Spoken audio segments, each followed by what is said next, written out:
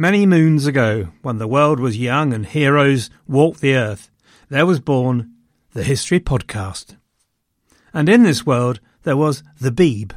There was Lars Brownworth and a bloke called Mike Duncan, and we heard Mike and knew he was good. And so was spawned a new generation, wherein I was inspired by Robin Pearson, who picked up the mantle of the Roman Empire in Byzantium. Robin, I'm glad to say, is still going strong, is still producing magnificent history and entertainment, and here is a message from him. Hello everyone, this is Robin Pearson from the History of Byzantium podcast. It seems like you enjoy your history recounted to you by an erudite, funny Englishman. Well, I am also an Englishman. And if you like a bit of Roman history, then come join me for a 1,000-year epic of incredible highs and devastating lows. Check out the History of Byzantium wherever you get your podcasts, or go to thehistoryofbyzantium.com. For now, back to David. A lot can happen in the next 3 years. Like a chatbot may be your new best friend. But what won't change? Needing health insurance. United Healthcare Tri-Term Medical Plans are available for these changing times. Underwritten by Golden Rule Insurance Company, they offer budget-friendly, flexible coverage for people who are in between jobs or missed open enrollment. The plans last nearly 3 years in some states, with access to a nationwide network of doctors and hospitals. So for whatever tomorrow brings, United Healthcare Tri-Term Medical Plans may be for you. Learn more at uh1.com.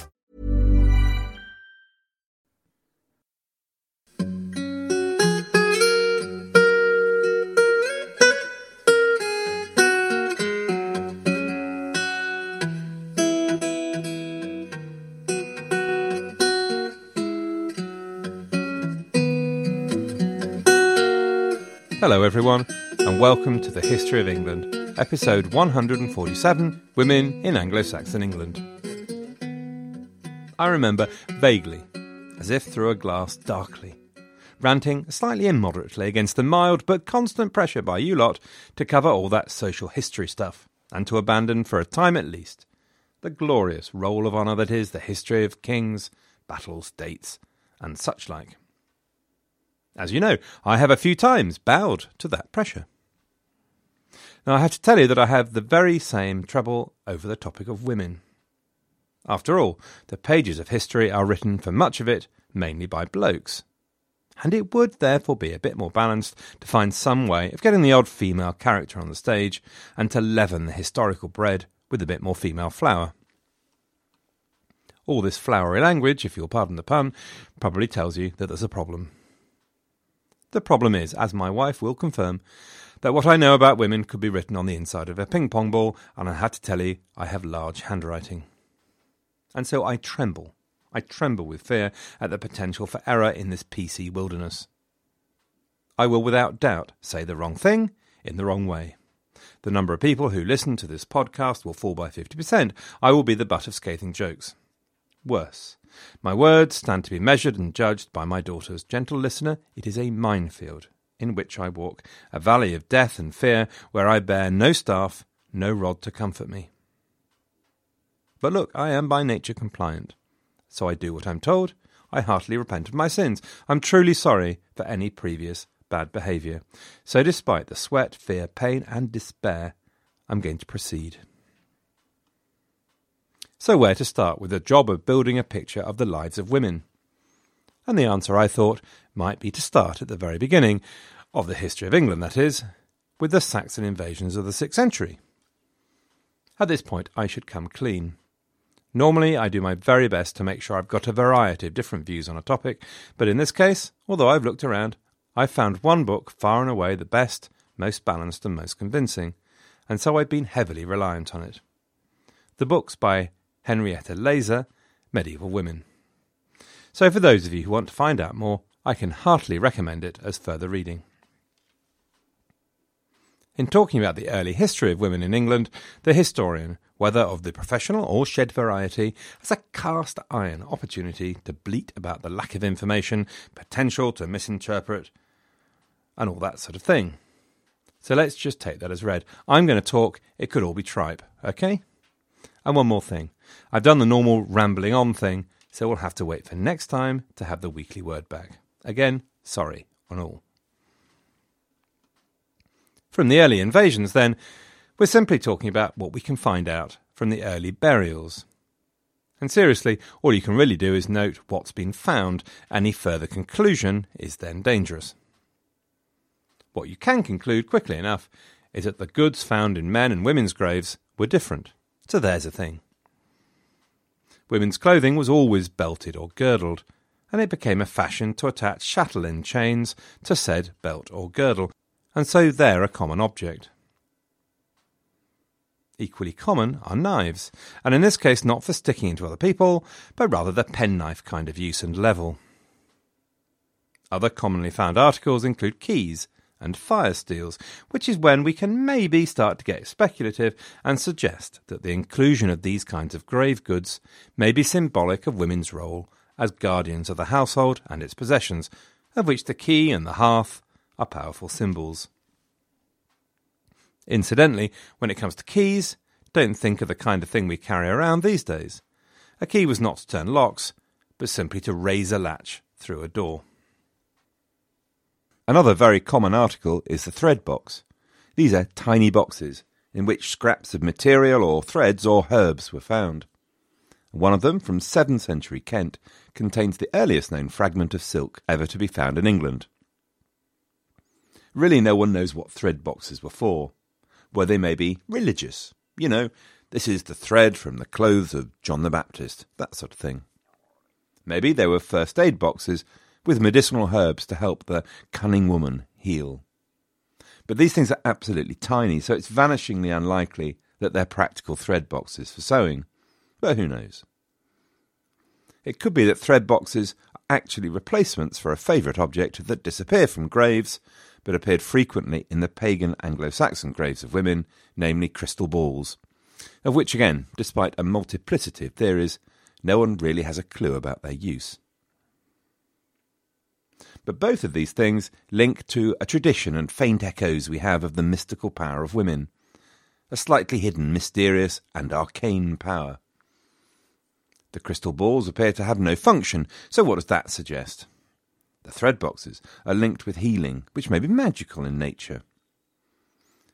And there is a mysticism, a white magic attached to the traditional female role of spinning and weaving. There's a nicely suspicious Christian penitential from the 11th century which refers disapprovingly to the incantations of women as they weave. In Anglo-Saxon medicine, the activity of spinning and weaving is connected with healing. So, for pains in the jaw, for example, the resolution is as follows. Take the spindle with which a woman spins, bind around his neck with a woolen thread, and rinse inside with hot goat's milk, which has got to beat a lightly boiled aspirin.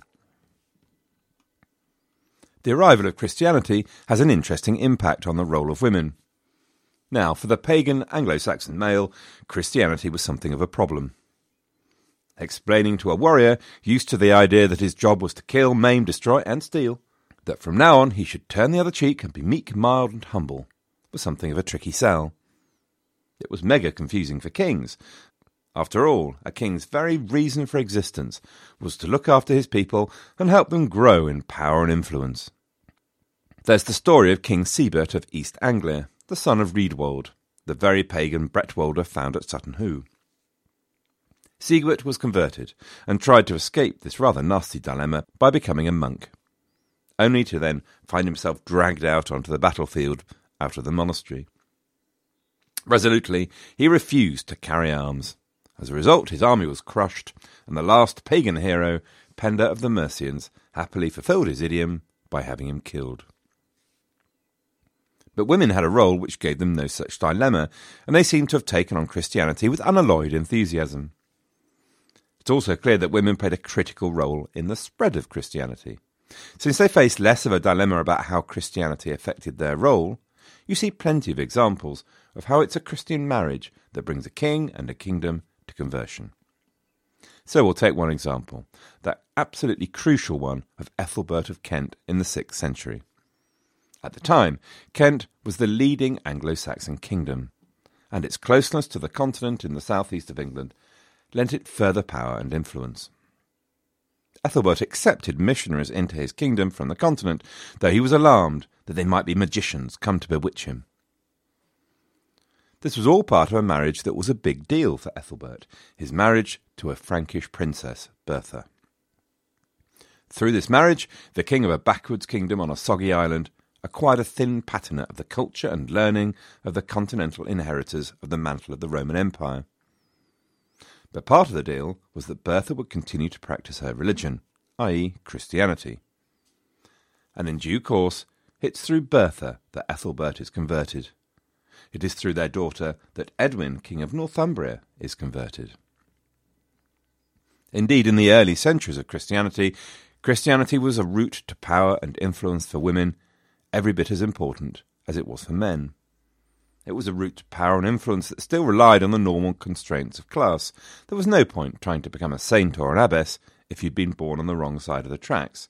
But as long as you were basically eligible, abbesses could wield considerable power in Anglo-Saxon times. In fact, in Anglo-Saxon days, there were as many joint monastic institutions, so monks and nuns, and it was just as likely for their boss to be an abbess as it was for it to be an abbot. So let us use the example of Hild. We know about Hild because she had a fan in the Venerable Bede, author, of course, of the ecclesiastical history of the English people. Hild, or Saint Hild as she would be known, had no need for social climbing, since she was the daughter of a Daran princess. Dara, for those of you with superb memories, was the ancient kingdom which, along with Bernicia, became Northumbria. But Hild's family fell on hard times when her father was poisoned, and despite being the grand niece of the Northumbrian king, Edwin, Hild appeared in exile in East Anglia along with her sister Hearswith. Either at this time or before, it looks as though Hild may have been married and widowed, but it's difficult to be sure. But it does look as though she and her sister were close and seemed to be choosing to stay together. Now, I have observed that I know absolutely nothing of women, but we did have a party for my daughter recently, and I did notice how as many as 5 of them would go into our very small loo together at the same time, something completely alien to the male mind. Hey pal, just going to the loo, want to join me? No. Anyway, maybe the Anglo-Saxon equivalent was going to the nunnery together, because that's what Hearswith and Hild were planning to do, and on the continent to boot, when the great Celtic Christian missionary and leader Bishop Aidan intervened and persuaded her to stay and return to Northumbria. Hild became the abbess of Hartlepool, and then the double, i.e. male and female, institution of Whitby. Now, we tend, with some justification, to think of monasteries in terms of a retreat from the world, for those strong enough to reject earthly pleasures and attractions. But actually, in those early days of Christianity, in much the same way as a castle is as much about offence as it is of defence, the new monastic foundations were as much about advancing the conversion of the pagan as they were about withdrawing from the world. So Hild's role, and other abbesses like her, was pivotal in advancing the cause of Christianity and of the rulers who'd been converted. So Hild had established her reputation. The starry-eyed Bede waxed lyrical about what Hild achieved at Whitby, where not only ordinary people, but also kings and princes sometimes sought and received her counsel when in difficulties. Her reputation grew. In 664, Whitby was the scene of the famous synod where at last they nailed the rules around the timing of Easter. Can't say it's a solution with the benefit of simplicity, but it is a solution with the benefit of longevity. And it was where Hild, polymath that she was, inspired the cowherd Cadmon to write the first Anglo-Saxon poem. In 674, she was afflicted by an illness that in 680 finally killed her. And by the 8th century, her cult of sainthood was well established. Her remains tipped up in Glastonbury, and it is Hild, after whom St Hilda's College in Oxford is named. There are just a few things to pull out of Hild's life about the early Anglo-Saxon world and the transition from pagan to Christian society. The first is to note that Hild and other abbesses were people of position and power. They were part of the body politic, and no concessions seem to have been felt to need to be made to the fact that she's a woman. Second, she's clearly seen in a position of authority over male colleagues, both directly, as the abbess of a double institution, and indirectly, as a teacher admired and looked up to by men and women correspondents. Now, Hild may be something of an exception, who knows? The lack of sources doesn't help us.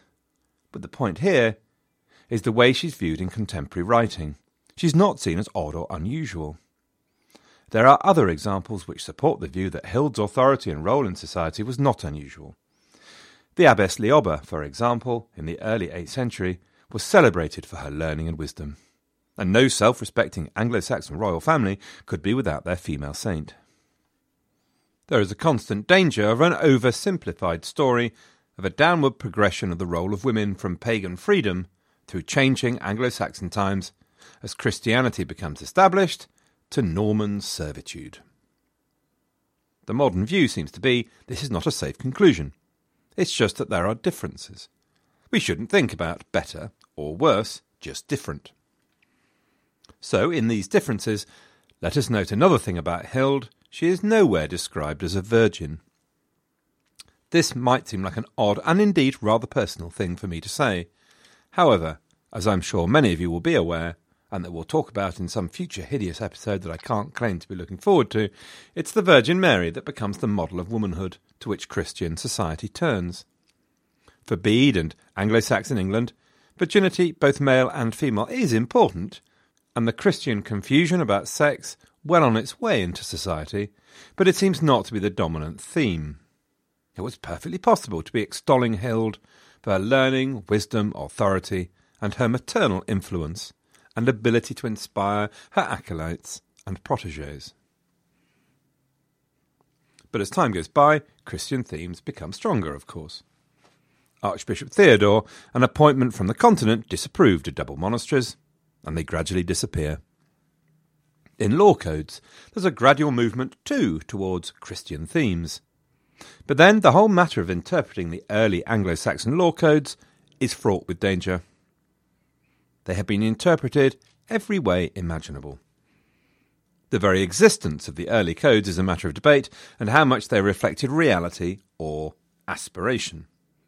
So, Ethelbert of Kent again is the first to have published a law code, and the very first clause is about protection of the church, which is hugely significant, because it was the church that could provide the only scribes, and here was their big chance to influence the way the conversation went, and make sure, if nothing else, that their wealth and newly found lands were thoroughly protected.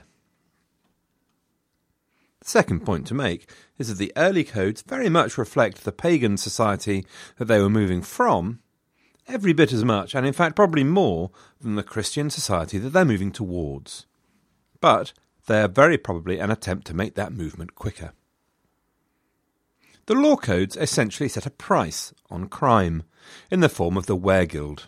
So crudely, you interpret weregilds as price, or you can see them as a fine. In Ethelbert's code, there are clauses about the amount of weregild that should be paid in different circumstances. And this has been interpreted as there being a price, i.e. if a man wanted to abduct a female slave, it'd cost 50 shillings effectively. Or if you slept, quote, with a maiden belonging to the king, that would be 50 shillings also, please. Thank you very much. Ching. And so the argument runs that these early societies effectively condoned this behaviour of buying and selling women almost.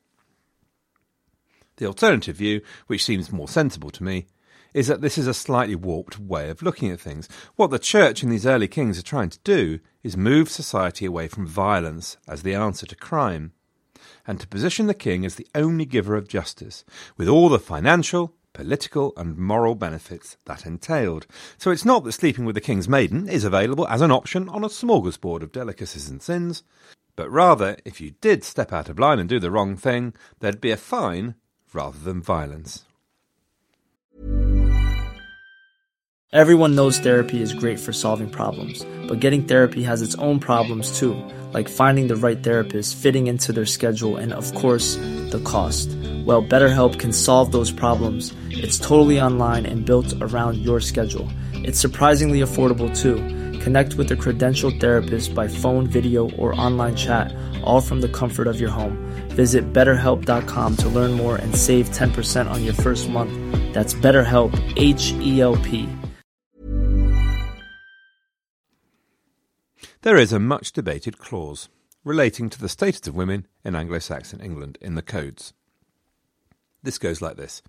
If a freeman lies with the wife of another freeman, he shall pay his or her weirgeld and get another wife with his own money and bring her to the other man's home. Which is interesting. Now, there are positive spins you can put on this. Adultery used to be accompanied by all manner of hideous torture, and however good or bad this is, this seems rather less violent as a punishment. And the clause is probably most concerned actually with property. So it's as much with the protection of the women involved as the men, i.e., when a couple got married, the man was required to present his new wife with the morgan gifu, money or property that would remain the wife's whatever happened to the marriage. This clause makes sure that this continues to happen. So with all those good things said, however, it's very difficult to avoid the conclusion that there is more than an element of ownership here of women by husbands. Clause 57 of the Laws of Ina of Wessex, which we haven't talked about since episode 3, a long time ago, are pretty clear that a woman's duty is to, quote, obey her lord. But having said that, it's also then been pointed out that ownership and belonging in both pagan and Christian society was just a fact of life. It's very clear from the codes that men also belonged to their lords, and that not belonging meant you were not part of normal society. I'm not sure that makes it any better, of course, but you can look also on the female role in marriage in a similar way. The studies of kinship suggest very much that women circulate and are exchanged between clans and kinship groups. But does that need to be a negative thing? The studies show that while lineage was very much male, it was the woman that provided and made the connections. It's also worth noting that the lord noted in Ina's laws does not have to be a man. Lordship, as we've seen with Hild, was just as much the preserve of women. Clause 77 of Ethelbert's Code concentrates on the man's right to return a, quote, fraudulent woman. But in so doing actually lays out the clear rights of women to leave their husband. Basically, a wife is free to leave and takes half the goods and the children with her. Other clauses take great care to make sure that when a man died, his children were looked after, but equally that the wife and mother were also provided for.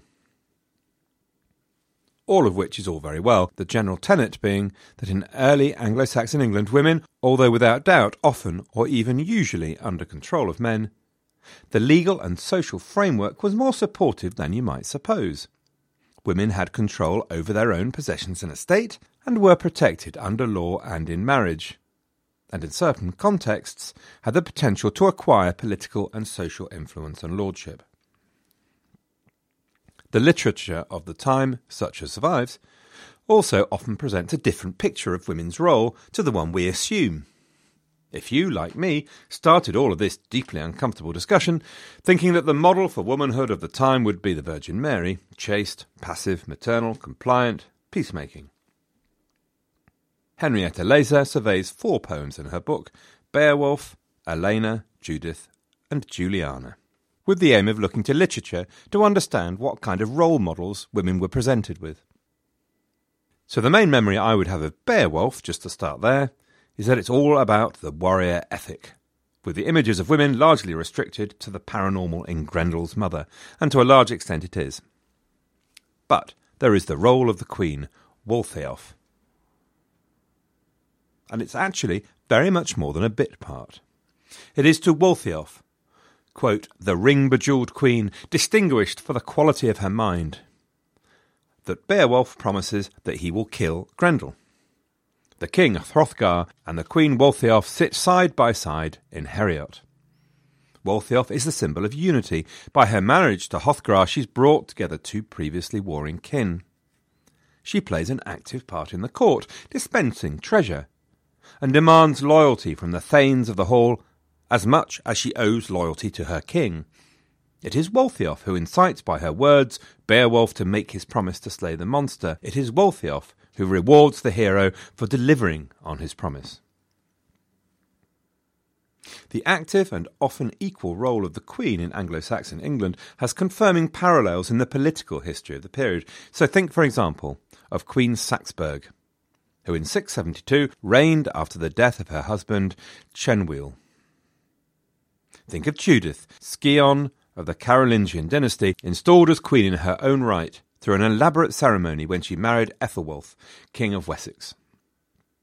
With Edgar, the tradition of a queen with recognised equivalent if not equal powers becomes embedded with the coronation of Elthryth, anointed in the same way as the king. And the history of late Anglo-Saxon England is littered with powerful women playing an integral part in court politics. Elthryth, who probably has Edward murdered so that her useless son Ethelred can gain the throne. Emma of Normandy, who marries two kings and acquiesces in the death of one of her sons in order to see another inherit, and is in turn rejected by another of her sons, Edward the Confessor.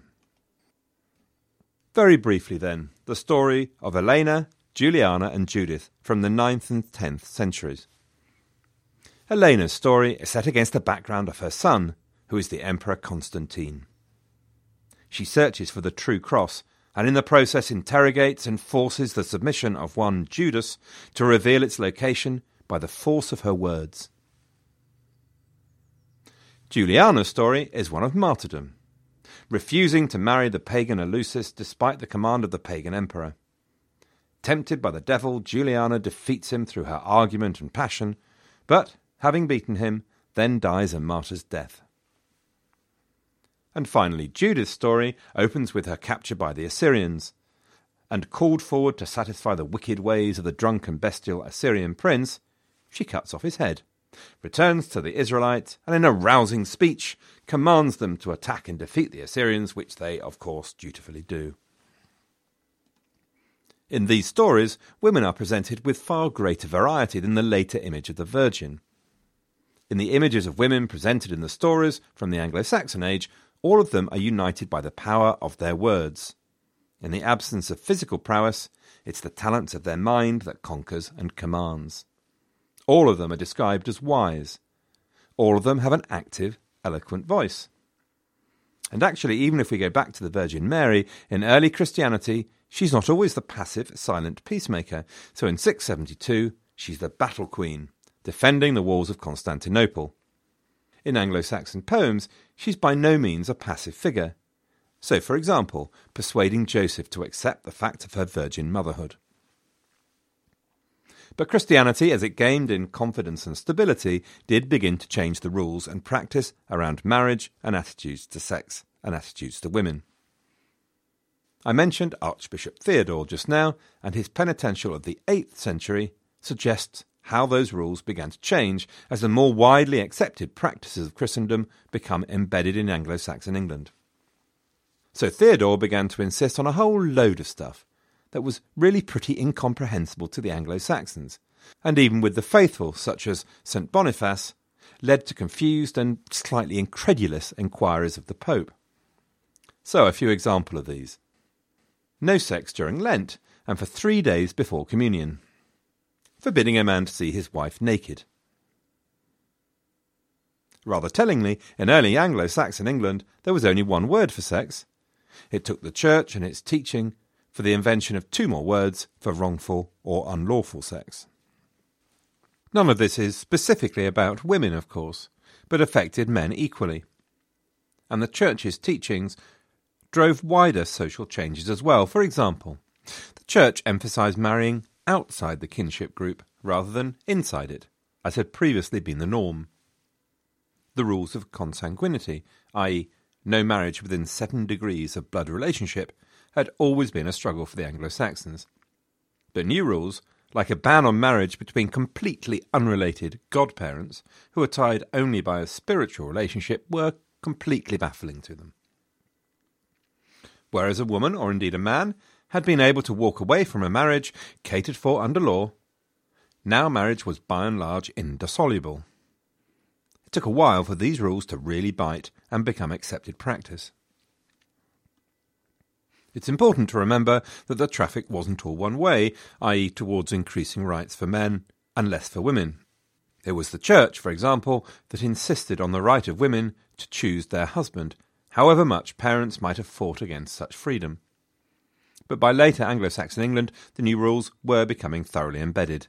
And although they affected both men and women, you can't avoid the conclusion that to the modern mind, women came out of it worse. So let's quote a few of these.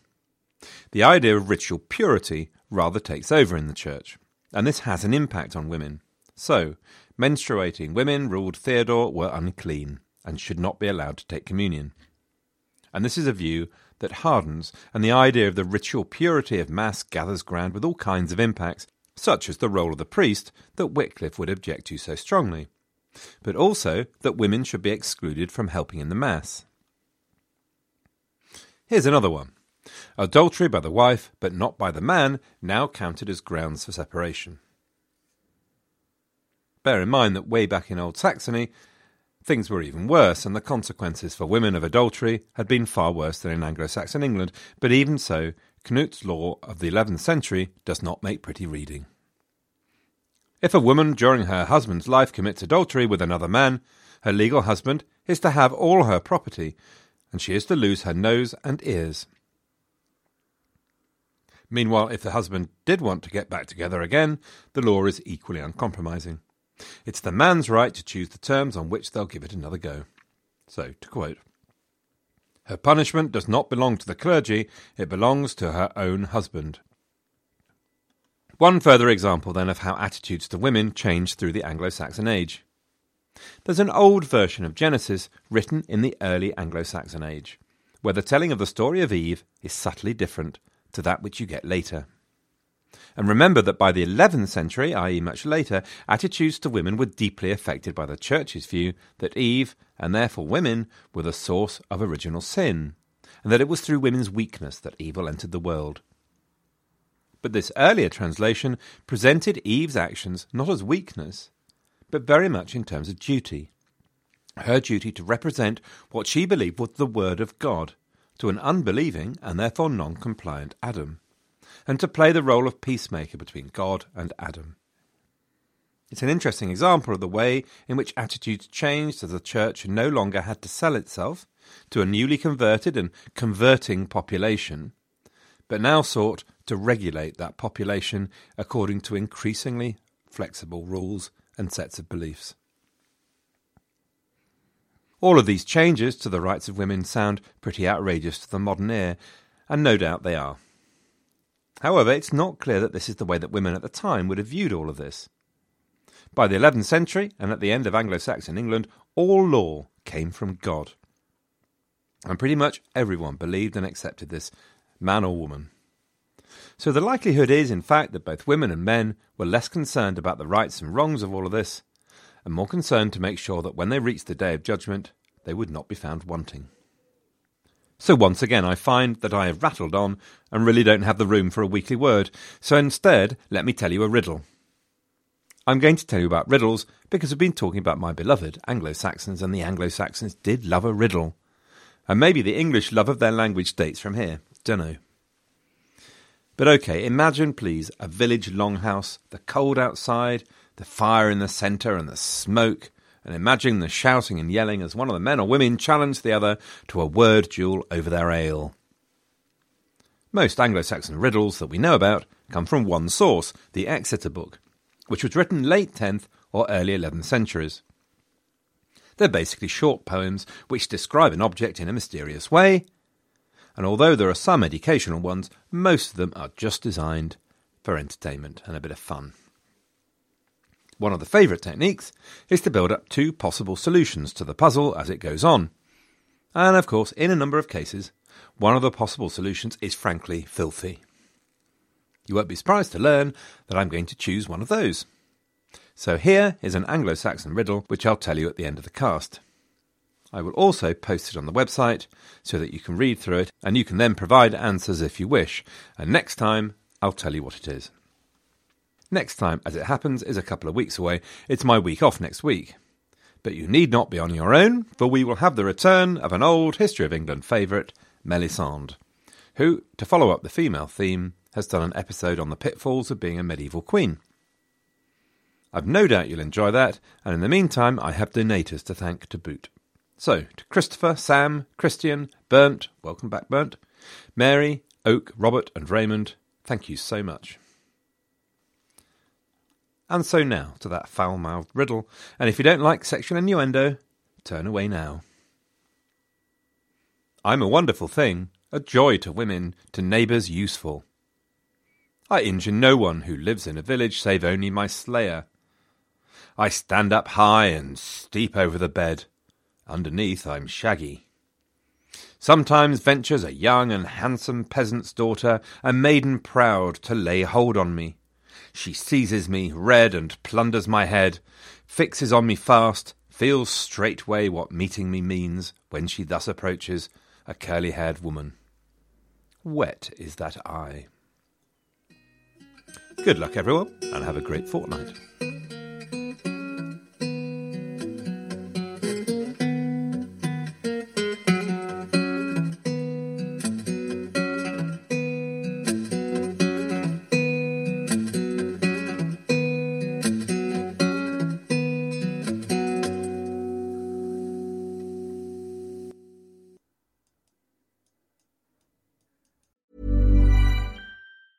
Hey, it's Danny Pellegrino from Everything Iconic.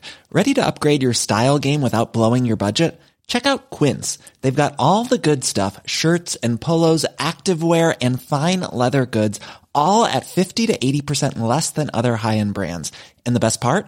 They're all about safe, ethical, and responsible manufacturing. Get that luxury vibe without the luxury price tag. Hit up quince.com/upgrade for free shipping and 365-day returns on your next order. That's quince.com/upgrade.